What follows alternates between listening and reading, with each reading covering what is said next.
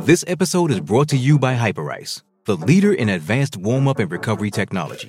They have tons of innovative products, like Venom-heated wearables to help soothe sore back muscles, Normatec compression boots to speed up recovery and increase circulation, and Hypervolt massage guns to improve mobility. Loved by athletes like Naomi Osaka and Erling Haaland. Try them yourself. Get 10% off your order with the code MOVE at hyperice.com.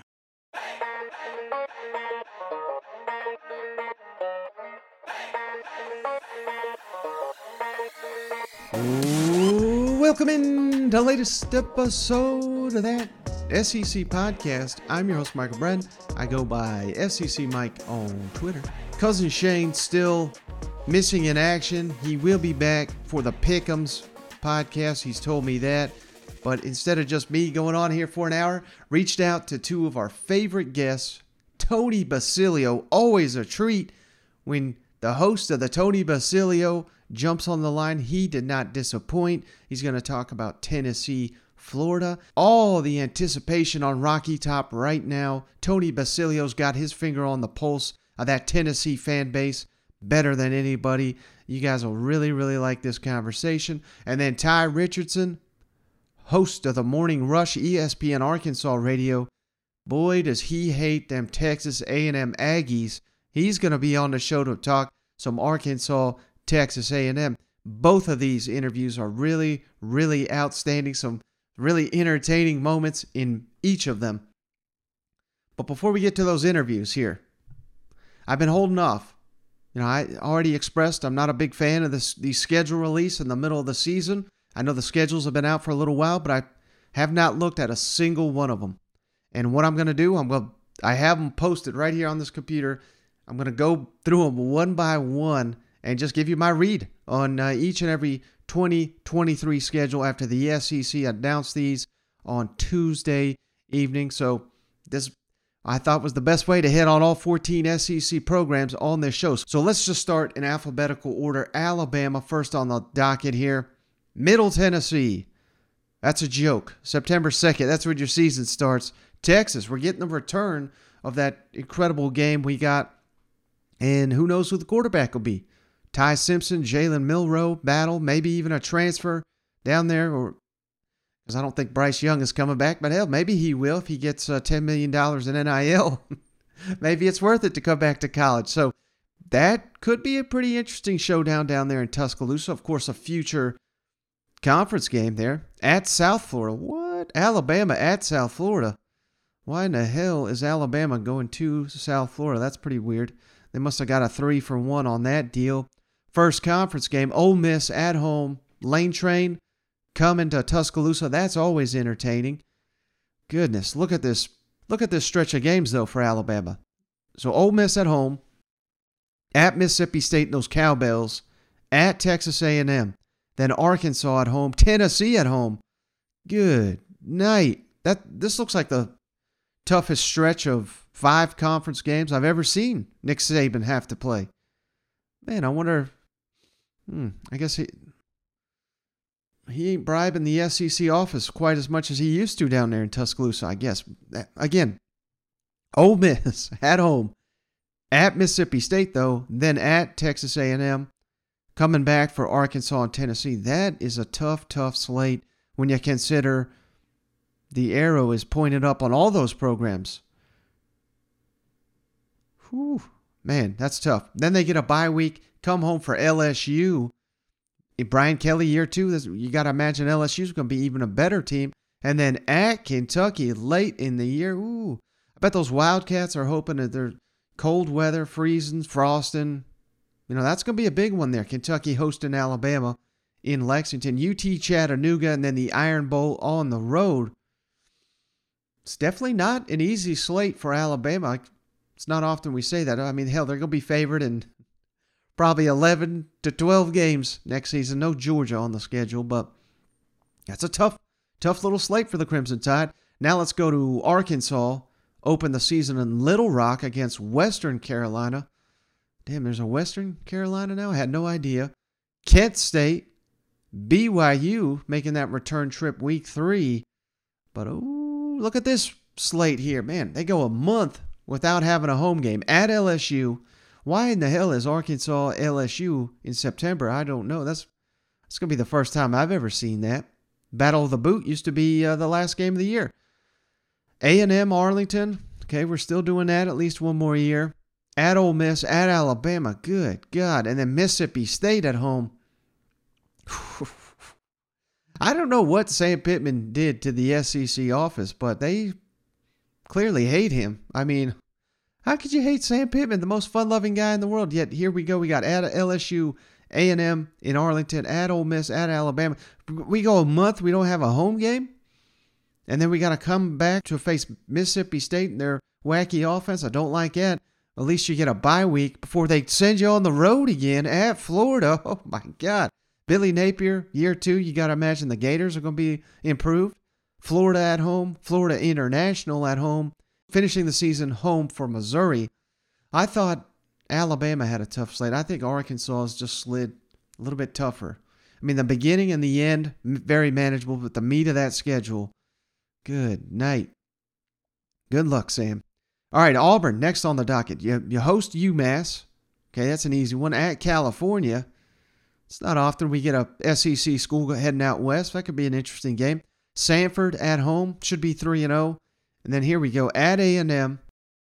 Georgia at home. Open date. At LSU. Mississippi at home. Mississippi State at home. At Vanderbilt. At Arkansas. New Mexico State. And finally, Alabama hosted them for the Iron. Ooh, man. Maybe Urban will take this Auburn job. Look at this schedule. This is a manageable, if you can call it that, with Alabama, Georgia on the road at A&M at Arkansas, manageable, and LSU on the road. Well, second thought, this may not be that manageable, but it certainly looks a lot easier to navigate this one than the Alabama or Arkansas one. So right now, my favorite, Auburn, you can't call these schedules easy, but maybe the path of least resistance here. How about Florida at Utah? Whew. Gotta make that return trip. Be a little bit of a revenge game for the Utes. You gotta be careful there. McNeese State, Tennessee at home, Charlotte at home. I like that stretch for the Gators. At Kentucky, Vanderbilt at home, at South Carolina, and then an open date. Man, this is a pretty good one here for Florida. Obviously, Utah on the road is not going to be easy. Kentucky at home, not easy, but who knows what these teams will look like a year from now. But Tennessee at Kentucky, Vanderbilt at South Carolina. Florida fans feel like they could win all those games, and maybe they will. Open date again, October 21st. Then they get, of course, Georgia and Jacksonville, Arkansas at home, at LSU, at Missouri, Florida State at home. I think Billy Napier's got to be pretty happy. I'm bumping this one up to the best schedule right now for the Florida Gators in 2023. Now the Georgia Bulldogs. Ooh, doggy, you're going to be favored in every game as I'm sitting here looking at it. UT Martin, come on. Come on now. Ball State, South Carolina at home, UAB at home. So 4 straight games to open the season in Athens for Kirby. He's got to love that. At Auburn, Kentucky at home, at Vanderbilt. Good night. You're going to be favored by 30 points in every game the first half of the season. Cruising. Georgia's cruising to 6-7-0 here. Open date, Florida and Jacksonville, Missouri at home, Ole Miss at home, at Tennessee. That could be tricky depending on what the Vols look like. At Georgia Tech for what is essentially going to be a UGA spring game. All right, amending my statement. Georgia, you're sliding up to the best schedule slate. Georgia, Florida, Auburn, looking pretty good right now. Kentucky, here's your schedule. Ball State at home, Eastern Kentucky at home, Akron at home. Good God. Credit Mark Stoops. This is how you built your program into what it is today, but we got to do a little bit better moving forward here. Again, Ball State, Eastern Kentucky, and Akron right out the gate. At Vanderbilt, oh God. Florida at home. This is a real opportunity here for Kentucky to be 5-0 right out the gate. Big game in Athens. At Georgia the following week. Missouri at home. You get the open date. And you get Tennessee at home. 2 weeks to prepare for Tennessee. Gotta love that if you're Mark Stoops and company. At Mississippi State. Alabama at home. At South Carolina. At Louisville. Man, this second half is rough. I'm going to go over that one more time. Tennessee at home, at Mississippi State, Alabama at home, at South Carolina, at Louisville. It's a very, very difficult second half of the season for Kentucky, but the first half sets you up to be, 6-1 if you take care of business. Should easily be. And hell, who knows? Maybe, of course, Georgia sends 15 players to the NFL. They're even better. So maybe you don't want them to send 15 more players to the NFL, even though they're probably going to. Who knows what Georgia will look like next year, but who knows? Maybe you're undefeated next year going into that Tennessee game. LSU, interesting. Return game with Florida State. This one is in Orlando, however. It's going to be on a Sunday once again. Grambling at home, at Mississippi State, Arkansas at home, at Ole Miss, at Missouri, Auburn for home, Army home, open date, 2 weeks to prepare for the road trip to Alabama. That's going to be tough. Florida at home, Georgia State at home, Texas A&M at home. So a 3-game slate to end the season. You got to like that if you're an LSU Tiger. You know, this schedule is filled with landmines, but kind of the middle of it, if you can navigate a trip to Oxford and Auburn at home, you got to feel pretty good about the meat of your schedule here to set up for this really difficult ending stretch. If I'm Brian Kelly and company, I think I'm happy with that. Now, how about Ole Miss? They got a case of Kentucky down there in Oxford. Look at this non-conference schedule. Mercer at home, at Tulane, Georgia Tech at home, and their other non-conferences, UL Monroe. Oh, my God. Come on, Kiffin. You got to be doing a little bit better than that. Georgia Tech's your toughest one, and they're at home. 4th week of the season at Alabama, so you should be 3-0 going into that pivotal game. LSU at home and Arkansas at home before you get to a bye week. You got at Auburn, Vanderbilt at home, A&M at home, at Georgia. Oh, God. Anytime you're a West team and you swing that Georgia game, it's bad news. So maybe I can kind of see what they're thinking with this non-conference schedule. And, of course, the Egg Bowl on the road in Starkville, November 23rd, a Thursday. So there's the Ole Miss schedule. Mississippi State, we got Southeastern Louisiana right out the gate. Home for Arizona, home for LSU. Got to take advantage of this home slate right out the gate. Got to be 3-0 before we get down to some of these tougher games if we want to have a great season, if we're a Bulldog.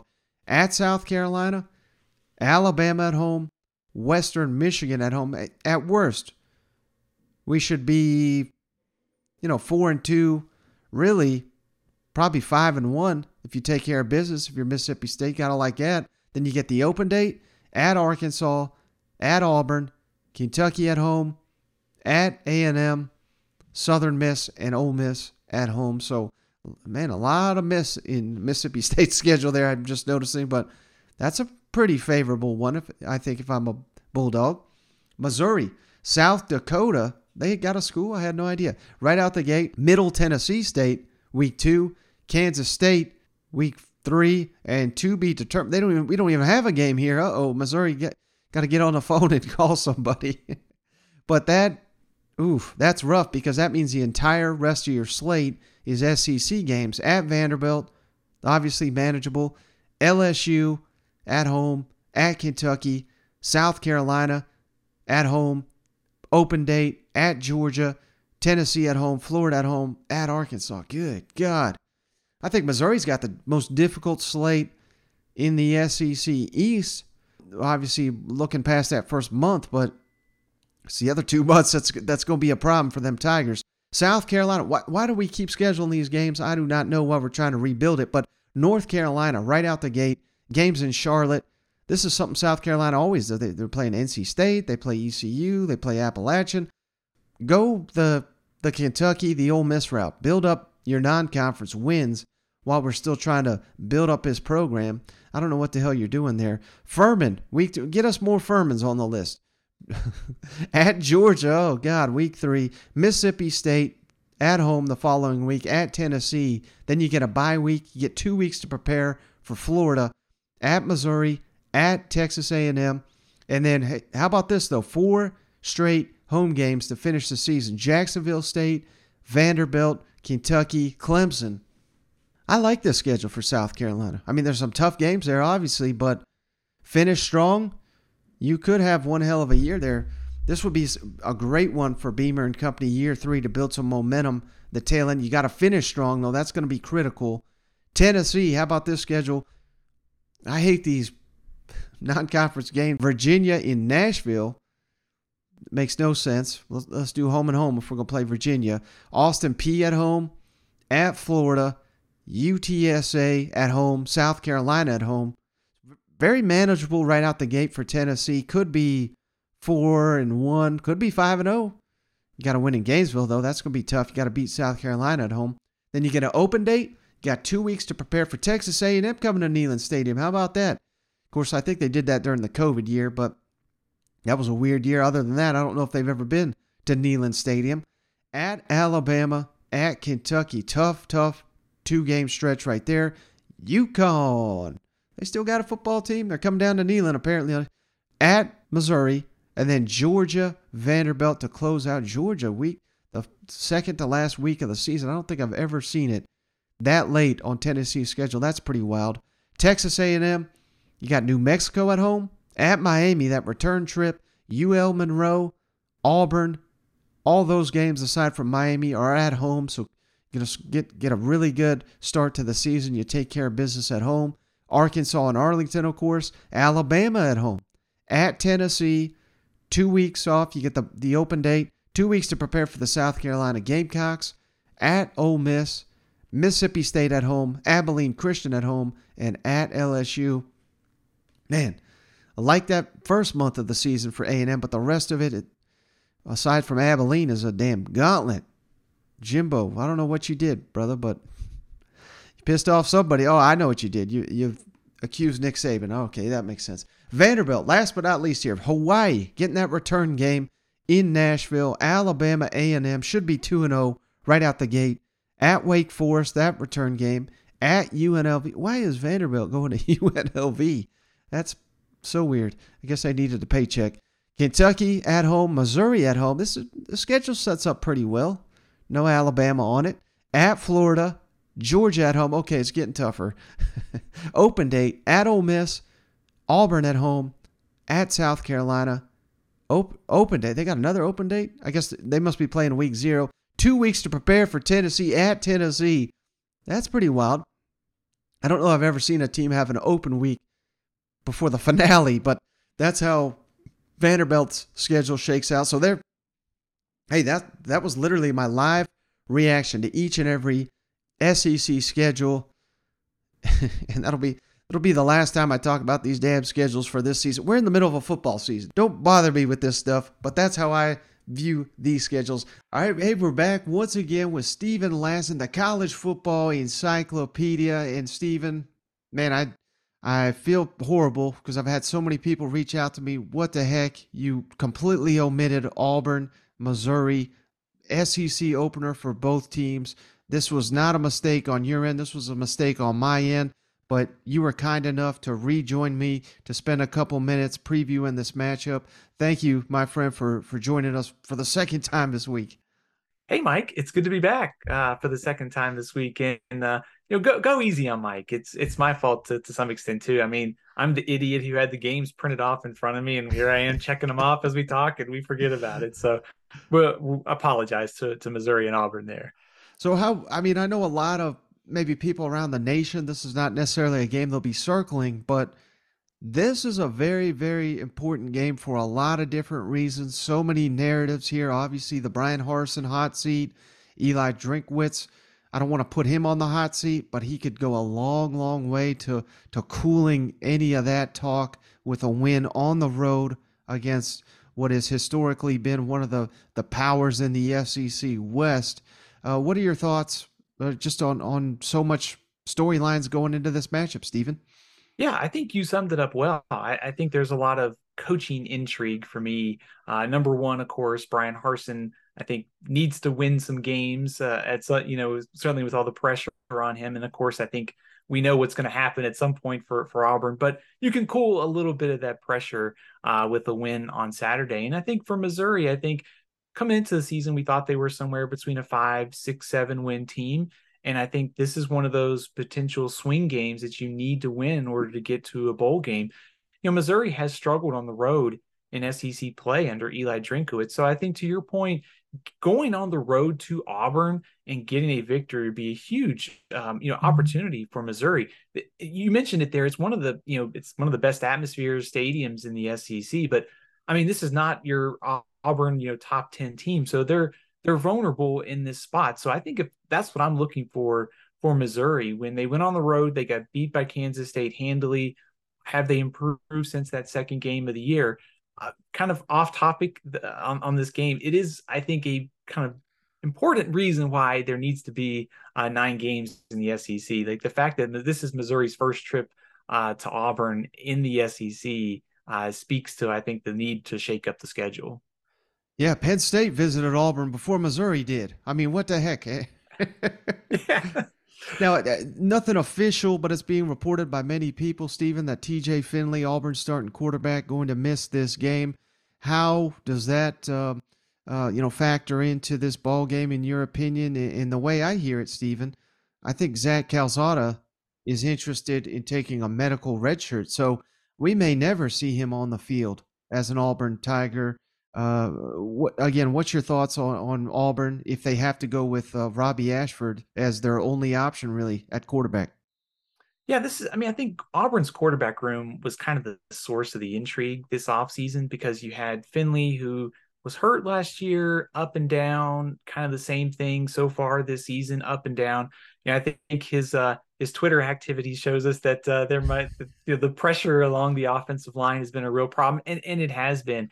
But I think turnovers at the quarterback position for Auburn very broadly. I mean, I think 6 interceptions through 3 games. That number needs to be a lot lower. I'm interested to see what Robbie Ashford has in a full game setting. We haven't seen that yet for Auburn. I think Ashford and Tank Bigsby making plays on the ground might be Auburn's best chance to win this game and moving forward. I think Tank Bigsby needs to be more involved, period, going forward. So I've been interested in Ashford since the spring. He seems like the wild card of this quarterback room. We've seen him play some, but not over the course of a full game and a start. So I will be interested just to see what Ashford has on Saturday, because at this point, like you said, with Calzada and Finley being out, I mean, he's clearly the option at this point, unless they want to throw Holden out there as a true freshman.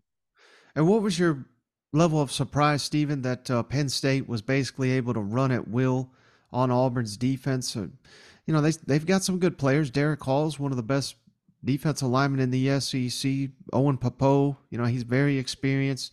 What was your level of surprise? And do you think, not that Missouri is the equal to Penn State on the ground, but that's what his offenses have really been based upon in the SEC, and even his 1 year at Appalachian is the running game. Do you think Missouri will be able to have some success against Auburn on their run defense? Yeah, it's a great question, Mike, because first of all, going back to last week, I mean, I was really surprised at Penn State. Penn State came into the season with major offensive line question marks. They didn't have a 100-yard rusher last season. And it wasn't just that they didn't have the running back. The offensive line was awful. Nick Singleton coming in as a true freshman has really changed Penn State's running back room. He's clearly the best one they've got. But the offensive line has improved. But for them to just go in and kind of impose their will on the ground like that was surprising to me. And not only that, it was the pass protection that they gave Sean Clifford. I thought one of the reasons, if you were an Auburn fan going into that game, that maybe you had some optimism to hang around would be the line of scrimmage. Like you could get a pass rush. You could also stop the run. You could force them into long yardage situations and sort of protect some of the concerns that showed up in the secondary against San Jose State. So I was really surprised at the line of scrimmage and the way it played out for Auburn. I think looking forward to Saturday, I think Missouri, from a team perspective, Brady Cook's been good at getting yards on the ground. It's been more by collective in terms of the distribution of carries. So I am interested to see if they can maybe at some point settle on one running back. But I think, and broadly, I think for Missouri, they need to get a better play out of that offensive line. We saw at Kansas State, this group struggled to get the run going. We have 3 data points: Louisiana Tech, Abilene Christian, and Kansas State. And the Kansas State game is the one that stands out. So I would be concerned if I'm Missouri, but based upon the way that Penn State moved the ball, there may be some more opportunities than we envisioned maybe 2 or 3 weeks ago. Yeah, this could be a really ugly game, Stephen. Two of the lower performing, I guess if you want to say, offensive lines in the SEC. But one bright spot for Missouri is that defense. They've been, I know Kansas State kind of had their way with them, but if outside of that, this defense has been probably the more consistent unit on this Missouri football team this season. I know it's a young season, but how does the Missouri defense match up against, again, we kind of hinted at it, Auburn's rough, work in progress offensive line, a quarterback that, hey, he's I don't think he's thrown maybe one touchdown, but he's thrown multiple interceptions. How does the Missouri defense match up against Auburn's offense? Yeah, I think this should be an interesting matchup because if you go back to last season, this Missouri defense really struggled, but they played better later in the season. And I think the infusion of all the transfers combined with the confidence scheme change that they had at the end of last year, I mean, I do think this group is better. The flip side of it is, Abilene Christian, Louisiana Tech with a new coach and scheme. You wonder kind of how much of a test have they faced. And of course, Kansas State was able to move the ball on the ground. But Auburn has been struggling so much offensively that, sure, even if Missouri's numbers maybe aren't quite reflective of where they will end up at the end of the year, you have a quarterback who, the Auburn offense has had trouble with interceptions. You have question marks at receiver. Can Auburn get a consistent push on the offensive line? I think will be a question mark. So if I'm a Missouri fan, I'm looking at this game going, hey, Auburn's sitting here. They've got question marks about the coach. The offense has been inconsistent. They're kind of wounded going into this game. In Missouri, if they can play like they did against Louisiana Tech or Abilene Christian, like they have a chance to go on the road and get a victory.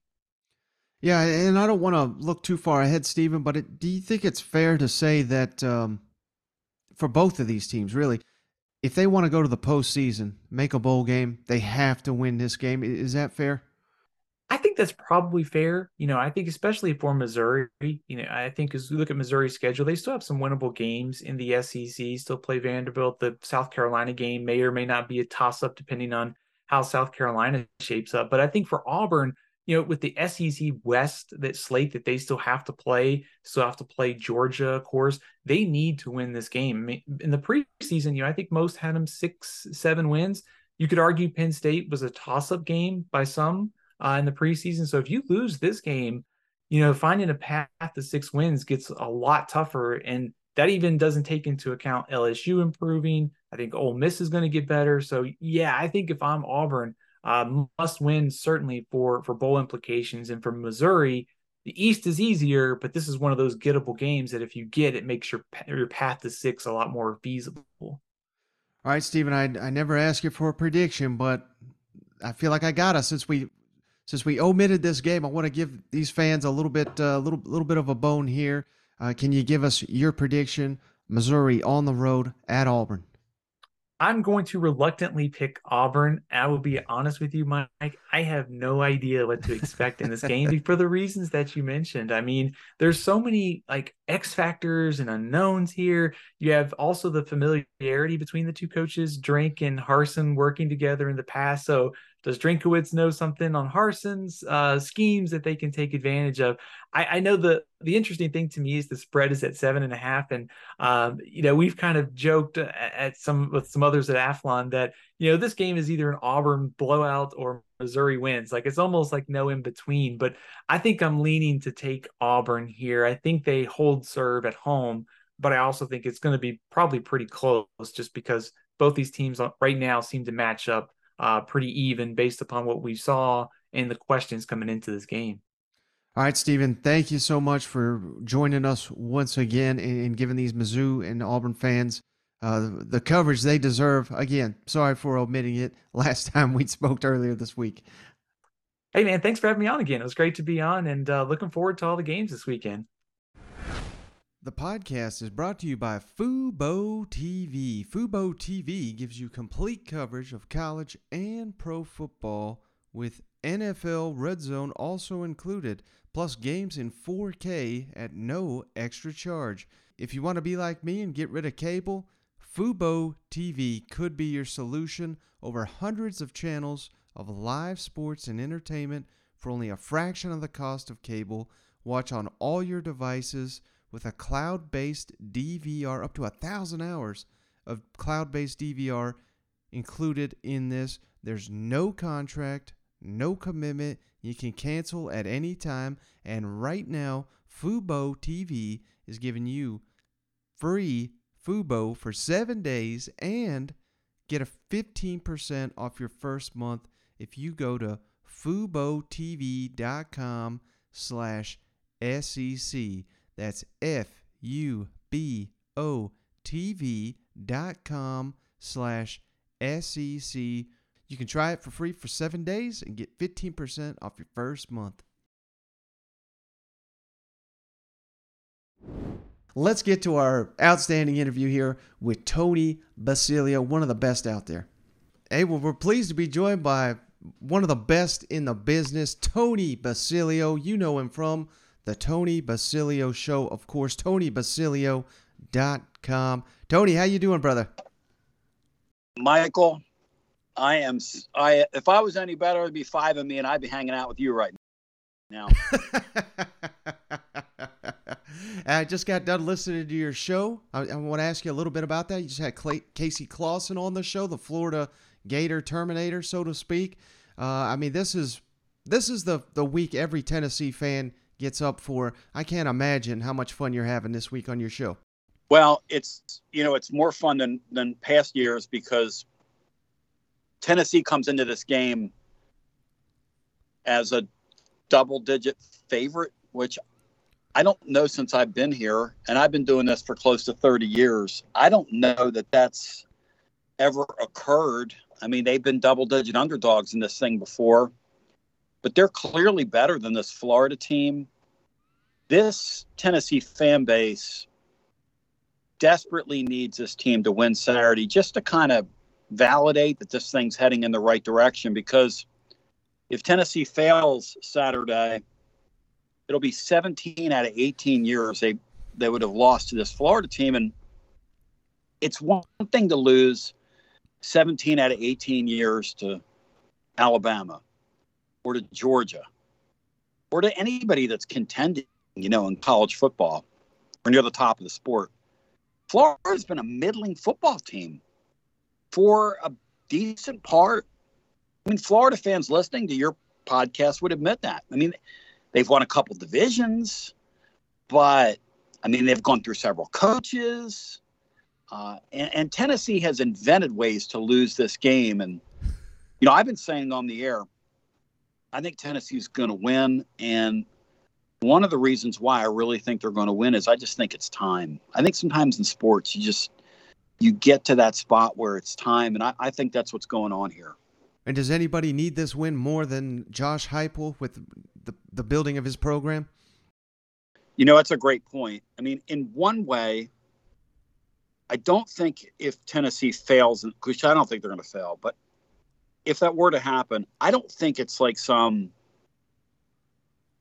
terrible indictment of Josh Heupel. What it is, though, it's an opportunity for him. And it's really a no-risk opportunity for him because he's only in his second year.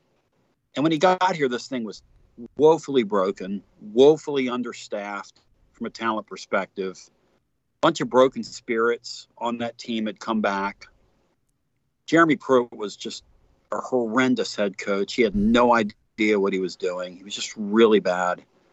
The guy before him, Butch Jones, was just a maniac. And so, Pruitt, Heupel's come into a spot here where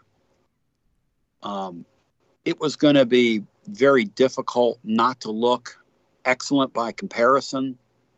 You win Saturday in front of what will be a packed house with a ton of recruits on hand, and you really jumpstart your rebuilding process. I think it moves it up a couple of years. I really do.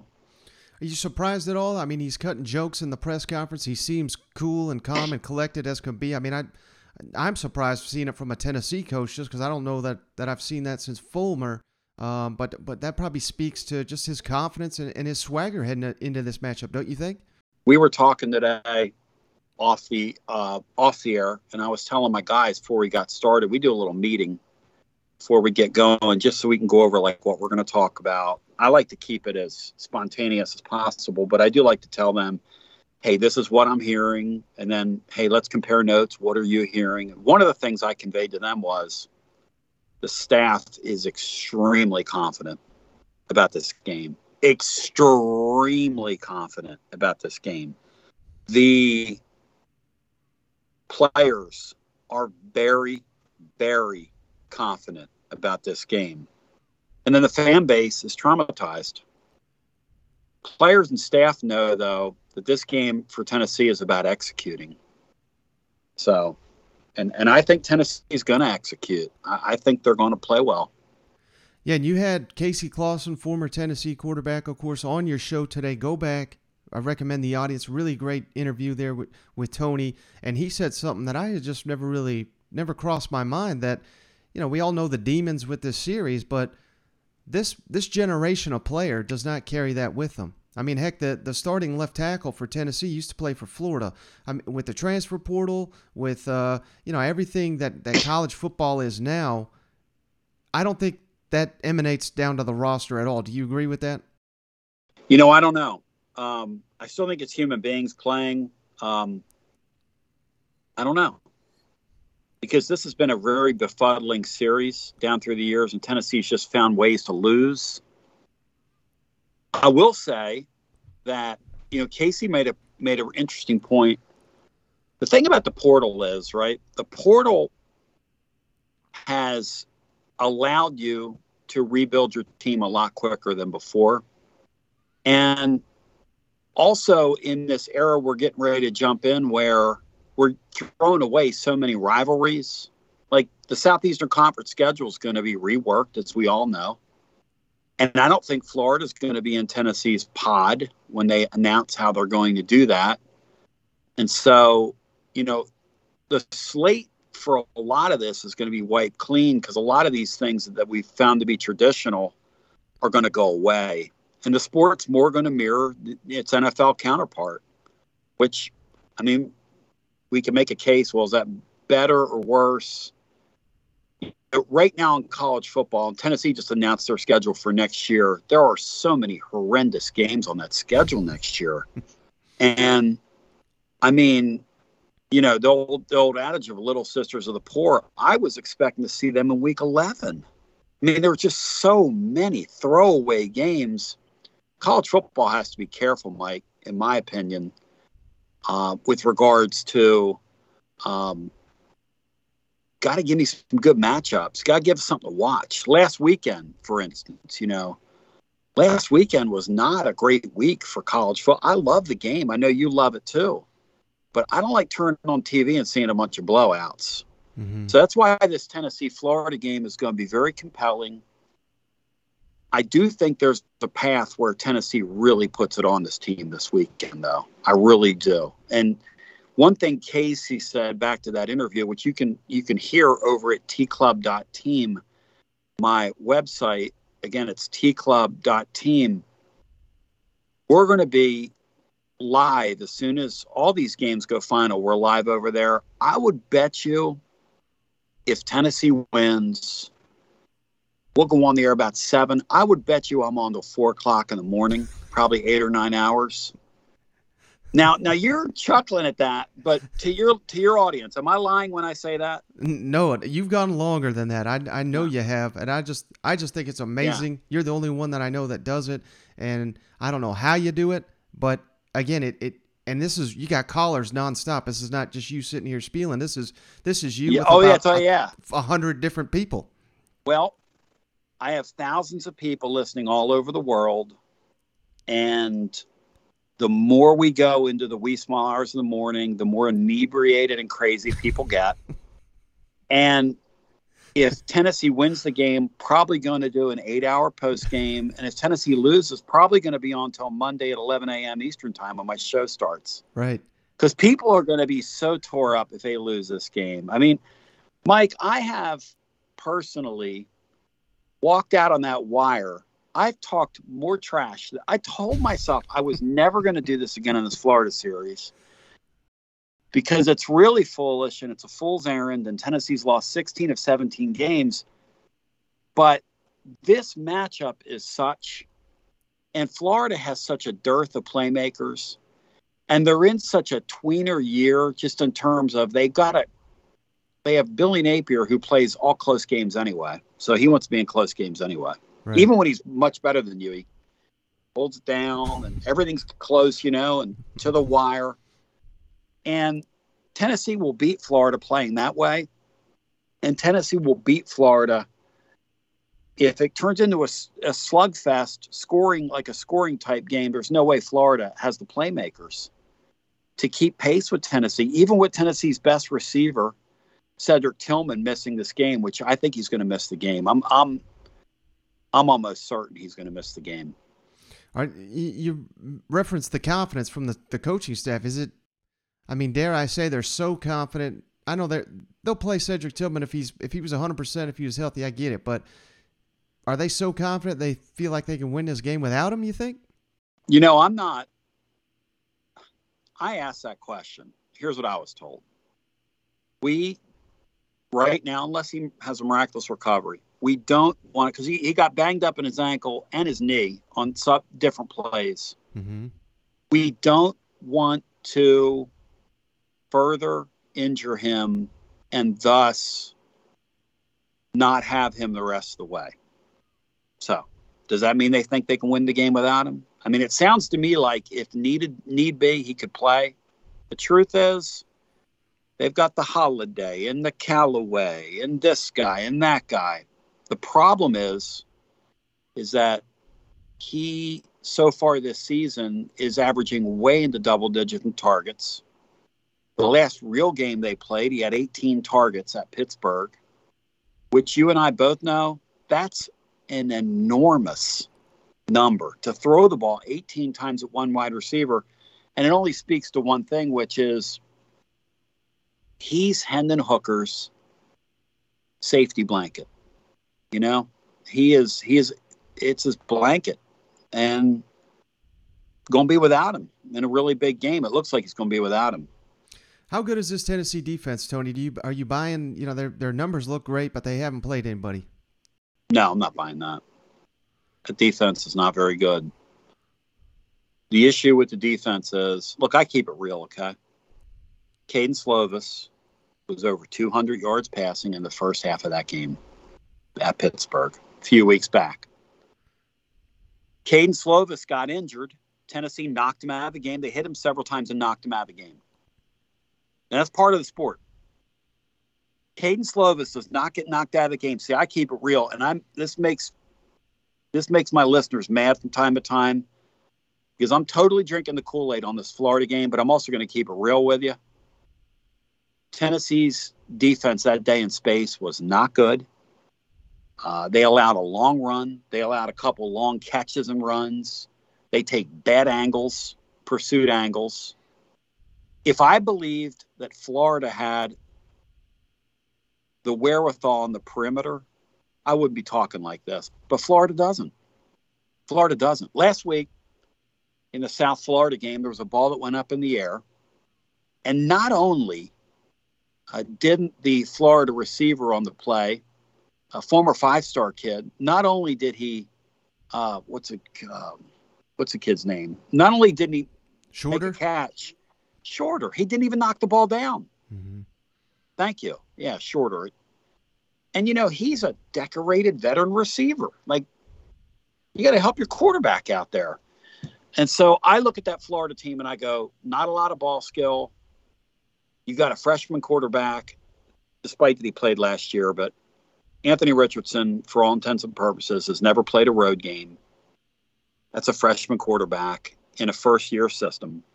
Going on the road, they're missing their middle linebacker, who's the quarterback of their defense. This would be the most painful loss of them all by far if Florida figured out a way to beat Tennessee, because I just don't see it happening. Does Anthony Richardson scare you at all? I mean, or not at all? Yeah, if he's healthy. Mm-hmm. But here's what we don't know. Had they not been running him for the last 6 quarters of football because he took a couple of really hard hits in the Kentucky game and it hurt him, subsequently they lost the game. But he quit doing Anthony Richardson things in that game after he got hit twice really hard. And then some would say, well, they knew they could beat South Florida last week by just keeping him back there and not letting him run. I don't buy that. I mean, if South Florida executes, the Florida Gators are 1-2 right now with a loss to South Florida, which would have been just a horrible result for them. You tell me. I don't think football staffs say, okay, well, we're just not going to run this guy today. We're going to save him for Tennessee because we can get through this game. And meanwhile, we've got an opponent that's rushed for over 300 yards on us, and we didn't run him at all last week. I think what it is they don't trust their backups.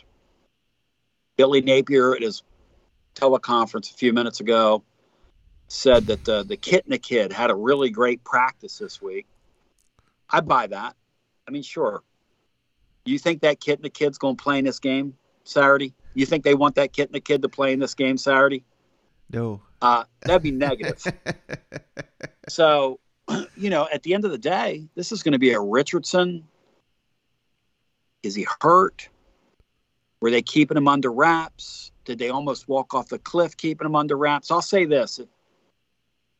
If they almost walked off the cliff last week, keeping him under wraps, they're better poker players than I give them credit for. I think the guy's really banged up.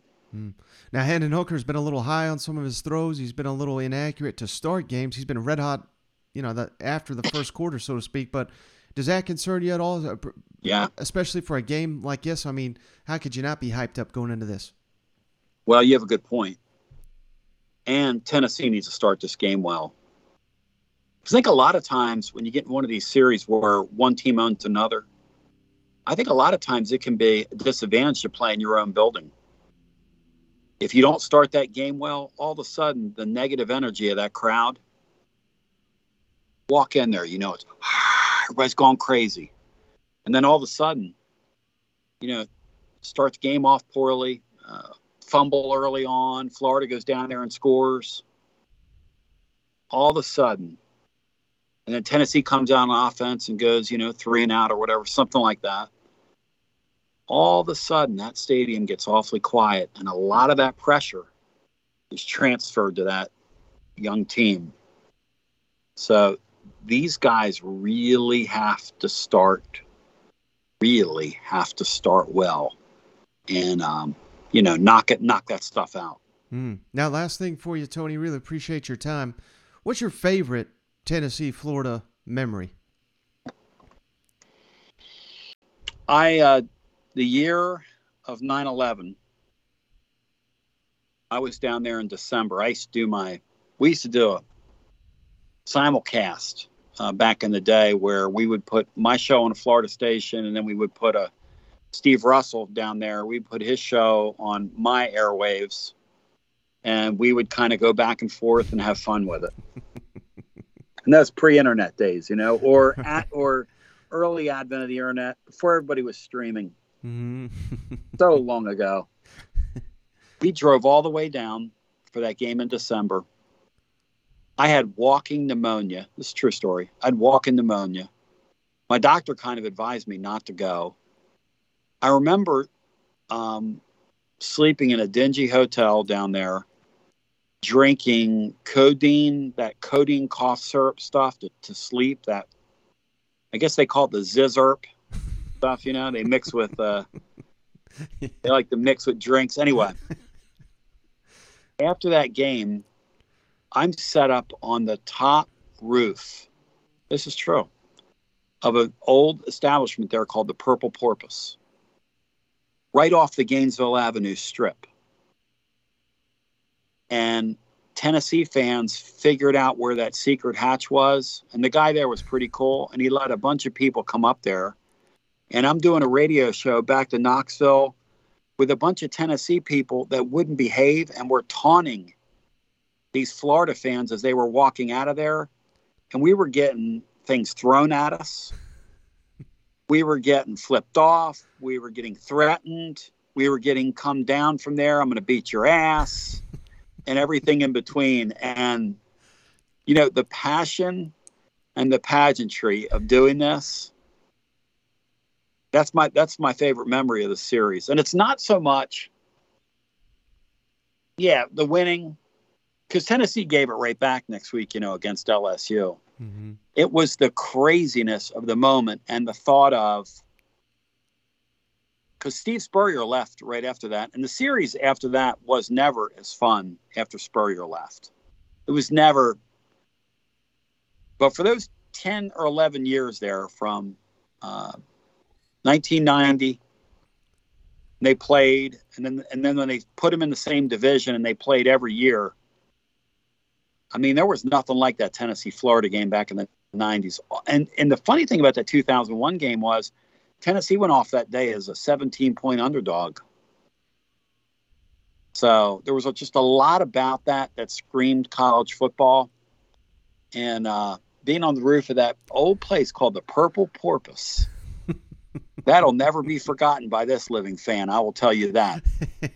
All right. Great stuff from Tony Basilio. Got to check out the Tony Basilio, especially after this Florida game. Tell the audience one more time, where can they get that?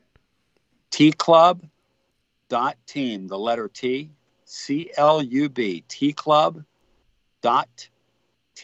And I promise you this, win, lose, or draw, Saturday's program is going to be off the chain nuts. I'll be tuning in. I know that. I'll promise you that. Michael Bratton, I love you. I appreciate, and congratulations on your success, man. I was looking at a sheet the other day that tells me that you got the fastest growing deal in the Southeast right now. So congratulations on everything you've done. I appreciate you, brother. I appreciate you, taking this time, and man, you truly are the best. I don't forget. You've been a fan of mine for a long, long time, and I'll never forget it. You better believe it. I love you, man. I appreciate you. I told y'all this interview did not disappoint, and man, how many? I mean, there's just not many characters quite like Tony Basilio out there in the SEC landscape. And yeah, I hope you get a sense of that. I hope you check out his show after this Florida game. Like he said, win, lose, or draw. God, it's a shit show up there. I mean, this is the show that these Kentucky people have found it when they beat Tennessee. God, I think they watch it all night long to just hear people cry and break stuff. I mean, it's a wild, wild show. Tony he's kind of like free therapy up in East Tennessee. So I cannot recommend him enough. And then we also got Tye Richardson, ESPN Arkansas radio host. Really good interview, especially the tail end here. I mean, he is not going to have a single friend if he did already in College Station. He buries Texas A&M. And keep in mind, this is his opinions. This is not me saying this stuff. This is Tye Richardson at Tye Sports Radio. Give him get mad at him. Don't get mad at me for what he's about to say right here. Hey, we're pleased to be joined by friend of the show, Tye Richardson. You know him, host of the Morning Rush, ESPN Arkansas, and you follow him at Tye Sports Radio on the Twitter machine. Tye, thanks for joining us once again. I really appreciate you. Absolutely, Mike. We are heading down to Texas today to watch Arkansas play Texas A&M on Saturday. I cannot wait. It's going to be good to be back in the great city of Dallas, Texas. A lot of Arkansas fans. Big SEC matchups this week, and I know one is in Knoxville on your mind, but all eyes in our opinion, in Arkansas's opinion, it's going to be what's happening in Jerry World down there in Arlington. Yeah, no doubt. I mean, Tennessee, Florida may have gotten game day, but I think just about everybody that is not biased would tell you Arkansas, Texas A&M probably going to be the better game. And hey, you've made it publicly known, no fan of them Aggies, so you are the perfect guest to come on the show to talk about this matchup. But before we get to that, I just wanted to get your thoughts. What in the world was going on in your head last weekend during that Missouri State and Bobby Petrino game? Whew. Tell you what, so interesting dynamic for me, Mike. I'm at a wedding reception, and watching this game with several of my buddies, and we are nervous, as Arkansas fans are, watching Missouri State take advantage of the Razorbacks for the majority of that football game. Outscored them 21-3. A huge sigh of relief was basically across the board in that wedding reception. You heard several "Give me the hog, Chuck," which is Chuck Barrett, who's the voice of Razorback football and basketball, also does the morning show with Tommy and myself. It was just a sigh of relief, a breath of fresh air. But man, it was not always that case, Mike, watching that football game. Did that game make you nervous about Arkansas' season at all, or is it you just think they're totally looking past the opponent? I think as much as Sam Pittman and his staff preach to these guys that this is an offensive genius in Bobby Petrino, they took Oklahoma State to the wire in Stillwater last year. This was not a game that they 100% realized was going to be as tough as it was. Until you actually step on that field and see that these guys across from you aren't FCS actual opponents. That's not an FCS football team. That's an FBS football team.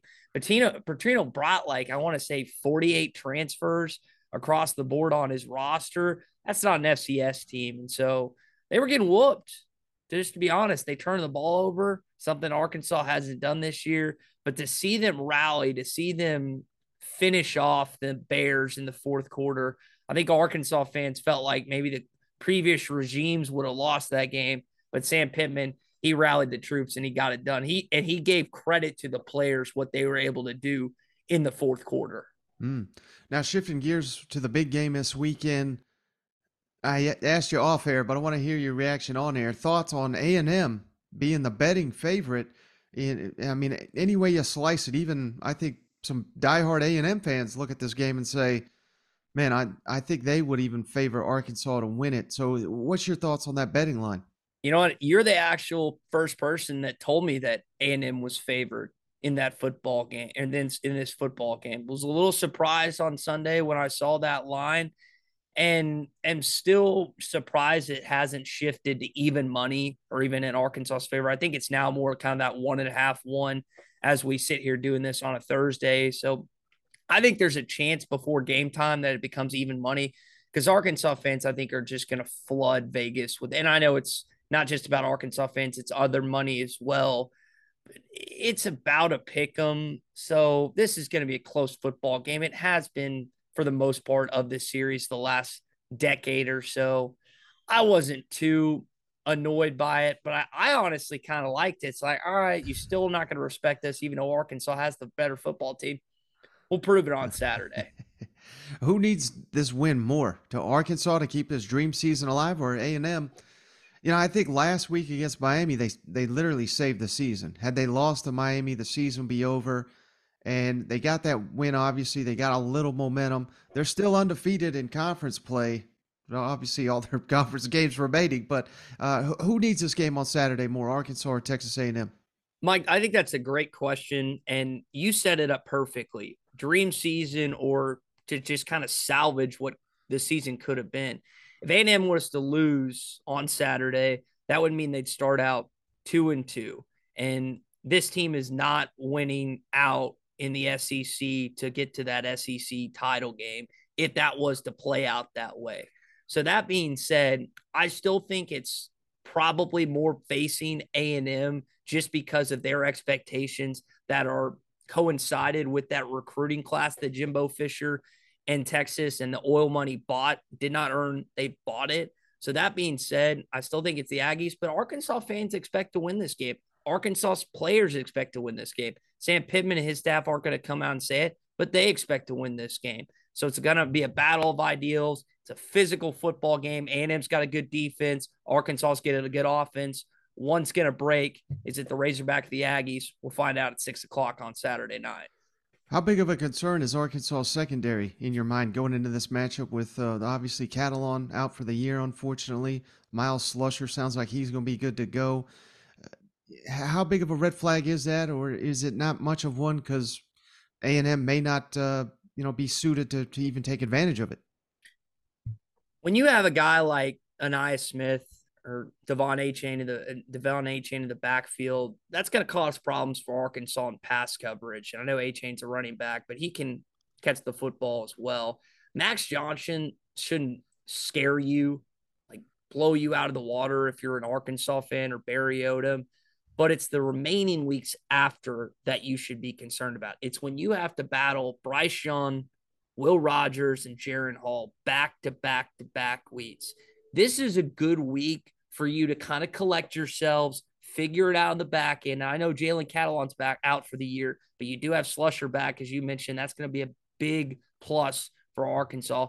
You guys have got to figure it out in Arlington, because if you can't figure it out against Max Johnson, you sure as heck ain't going to figure it out against those three quarterbacks that I just listed, with two of those being on the road, one in Starkville and one in Provo. Do you think KJ Jefferson, if A&M forces him to win this game with his arm, do you have confidence that he can get that done? I have confidence in KJ Jefferson every game this season, and that includes Alabama. Luckily, they don't have to play Georgia this year. Maybe if you asked me about that, I'd give you a different answer. But KJ has shown there's this huge stigma around KJ that he can't throw the football. And honestly, it's not you, Mike. You're as high on KJ as any SEC or national media member. But this idea that he can't throw is ludicrous. He's proven people wrong time and time again. Kendall Briles puts him in great situations. We've seen his arm accuracy on the deep ball. Go back and watch the Missouri State game. He was throwing some precise deep passes, in addition to ones that guys just dropped, and he put them to only where his wide receiver can go get it. The interception he threw went off Trey Knox's hands and then went into the arms of the defender. I think if KJ is tasked to beat him throwing the football, when in certain situations and certain coverages he might, I think he's going to burn Texas A&M as long as Arkansas's wide receivers get open, which I think, again, that was a question mark heading into the season. Jaden Hazelwood, Matt Landers, Keetron Jackson, and others have shown that's not necessarily a question mark, that they can get it done. But this is a good Aggie secondary with some talent and some athleticism. It's a good test for Arkansas's wide receivers on Saturday. Did you get an opportunity to watch the Miami A&M game? I'd be lying to you if I watched the game live. I watched some highlights. I know that Miami was able to get some yardage on Texas A&M, but the scoring, I mean, we've always heard the phrase bend but don't break. That's exactly what Texas A&M was in that game in College Station. Right. And on the other side, they just didn't overly impress me on offense, Mike. Yeah, they really limited him. A&M's defense. Credit A&M's defense for locking it down in the red zone. But the only reason I bring that up, and I don't like to sit here and trash players or anything, so this is not me trashing them. But I heard this Miami quarterback. They're saying NFL quarterback, first round pick, and he did not impress me at all. And he had a tight end that was pretty good, but it didn't seem like he had a single capable receiver. And I'm sitting here wondering. I'm not sitting here saying KJ Jefferson is going to be first round pick. I mean, it's wild, Ty, how there's always 30 first round quarterbacks, and then we get to the draft, there's really 2 or 3. But I just based on what I've seen, KJ Jefferson is a hell of a lot better quarterback than the Miami one I just saw, and he's surrounded by weapons that are better than him. So I don't necessarily get that this is going to be an issue, but I just wanted to make that point.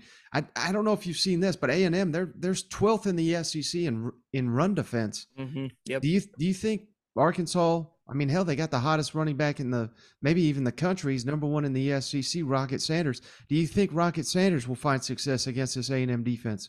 I think you just go back to last year and see what Arkansas did in the first half of that game. They ran all over Texas A&M. And it was Traylon Smith, it was Dominique Johnson, Rocket Sanders, and then KJ gets injured in that ball game. The offense kind of takes a step back with Malik, but Arkansas had success running the football down their throats, and for the most part, Texas A&M couldn't stop it. I know it's a year-to-year difference. Texas A&M doesn't want to go through what they did last year, but Arkansas's offensive line's been really good this year. Sam Pittman's been very impressed. You mentioned Rocket Sanders. Here's a guy that played slot receiver a bunch of his high school career in Rockledge, and now he shifted over to running back, and he played some running back too. I don't want to be incorrect on that. Played some running back in high school. The guy just played. He's a football player. There's guys that just you put them anywhere, they'll make plays. Drew Sanders is another one.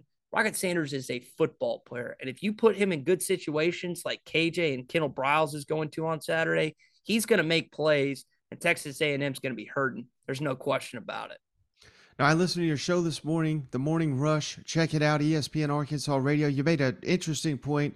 I'm wondering if you could rehash it for the audience, but why you think Arkansas and that pass rush will be so critical facing Max Johnson in this A&M offense. Well, I think when you look at Arkansas right now, 17 sacks this year, number one in college football. Last year, I think their season total was 25, if I remember that right. They didn't get to the quarterback last year. Buried him, ran 3 down linemen, rushed him, dropped 8 in coverage. And some games it worked, some games it didn't. This year we've seen if you don't get to Spencer Rattler, Bryant, or Shelley, they're going to beat you. But a lot of time Arkansas gets home. It's not just about bringing the quarterback down and getting that sack. It's about the tackles for loss. It's about the quarterback hurries. It's about knocking him on his butt.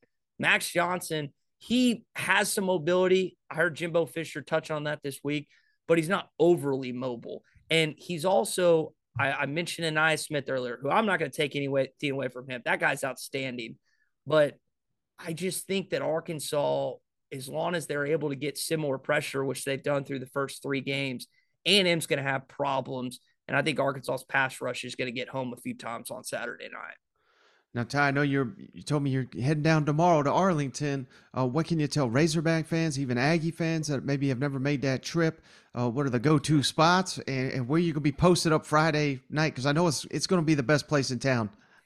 I would say get there as early as possible. I think gates open 4 hours before, and they're legitimate gates that Jerry and his team lock because they don't want you tailgating before. Get there as early as you can. Get in line because it is always tough to get to that part. You've got Texas Live right nearby, Arlington and Globe Life Park, AT&T Stadium. We're going to be at KSP Henderson on Friday from 2 to 6. And then I'm staying with my brother who you've gotten a chance to talk to, Mike. I have no idea where we're going. He lives in Dallas. I'm just going to follow him. I've got a bunch of Arkansas, Dallas friends that I haven't seen in a year or so that we're going to hang out with on Friday night. And then we're going to be back at KSP Henderson. And then, Mike, we're going to do the post-game show from AT&T Stadium. Got the clearance from Mr. Jones on that. Really excited. I've never done any sort of radio from there. So that's kind of my weekend in a nutshell. There will be beers consumed at some point during this venture, especially if Arkansas gets it done against the Aggies, man. All right, so, hey, moment of truth, Tye. Who you got winning the ball game? I think the difference is the quarterback position, and it's KJ Jefferson by a mile. It's not even close. A&M, and you made the point on Feinbaum. That tweet is still pinned at the top of my page, and you better believe it's going to get retweeted if they win on Saturday night. But the point you made on Paul Feinbaum was A&M has a quarterback issue, and it's not just this year. It's been several years under Jimbo Fisher. Arkansas doesn't have a quarterback issue. You can make the case that they have the second best quarterback in the Southeastern Conference. He's proven it through 3 football games, and he's got a big one on Saturday. But when you take what he has running, throwing the football, and the leadership factor that he has, no disrespect to Mac Johnson from that perspective, because I know sometimes when you take the quarterback position over from another guy, it's hard to do that. KJ has all that. He has all the intangibles, all the toughness, all the mobility that puts him over the top when it comes to every single comparison when it comes to Max Johnson and KJ Jefferson. So I'm taking the Hogs. It's going to be close. It's going to be tight. My nails are going to be down to the bitter end because I'll be chewing on them so much, but I'm taking Arkansas in a nail biter Saturday night on ESPN, a grand stage at Mr. Jones's house. I can't wait, Mike. Real quick, I know you just referenced that famous Feinbaum clip that you actually have pinned to your profiles. Oh, yeah. The Aggies are not happy with me with that, but so I don't know if you know this. I went on TexAgs, and, man, they reamed me out. I heard from a Texas A&M media member this morning. I don't want to put his name out there because I don't know if he wants us out there, but he said, I cannot wait for this SEC Mike David Nuno Bowl showdown here in Arlington. So Hey, I'm right there with you, man. It's like I need Arkansas to win to validate all my big mouth. You know what I mean? Yeah, Mike, and listen, you're one of us, one of us. And Saturday night, I think, can definitely validate what you're said. But the point is, and I made this on the morning rush this morning, when you think about two of the most arrogant fan bases in all of sports, it's Texas and Texas A&M. I will give the Longhorns credit. They actually win championships and they've been to 2 national championships in the last 2 decades. I will give them that. Texas A&M has the same level of arrogance that Texas has, but there's nothing to back it up. Texas has some stuff to back it up. I know it's older in some cases, but they have stuff to back it up. A&M doesn't at all. Outside the oil money, that is the only level comparison between the Longhorns and the Aggies is the oil money. There's nothing else. They got the worst colors, the worst uniforms in all of college football. They have the worst tradition in all of college football, and they are the biggest losers in the Southeastern Conference. I have never met a fan base outside of maybe Missouri that I would like to hang out with least.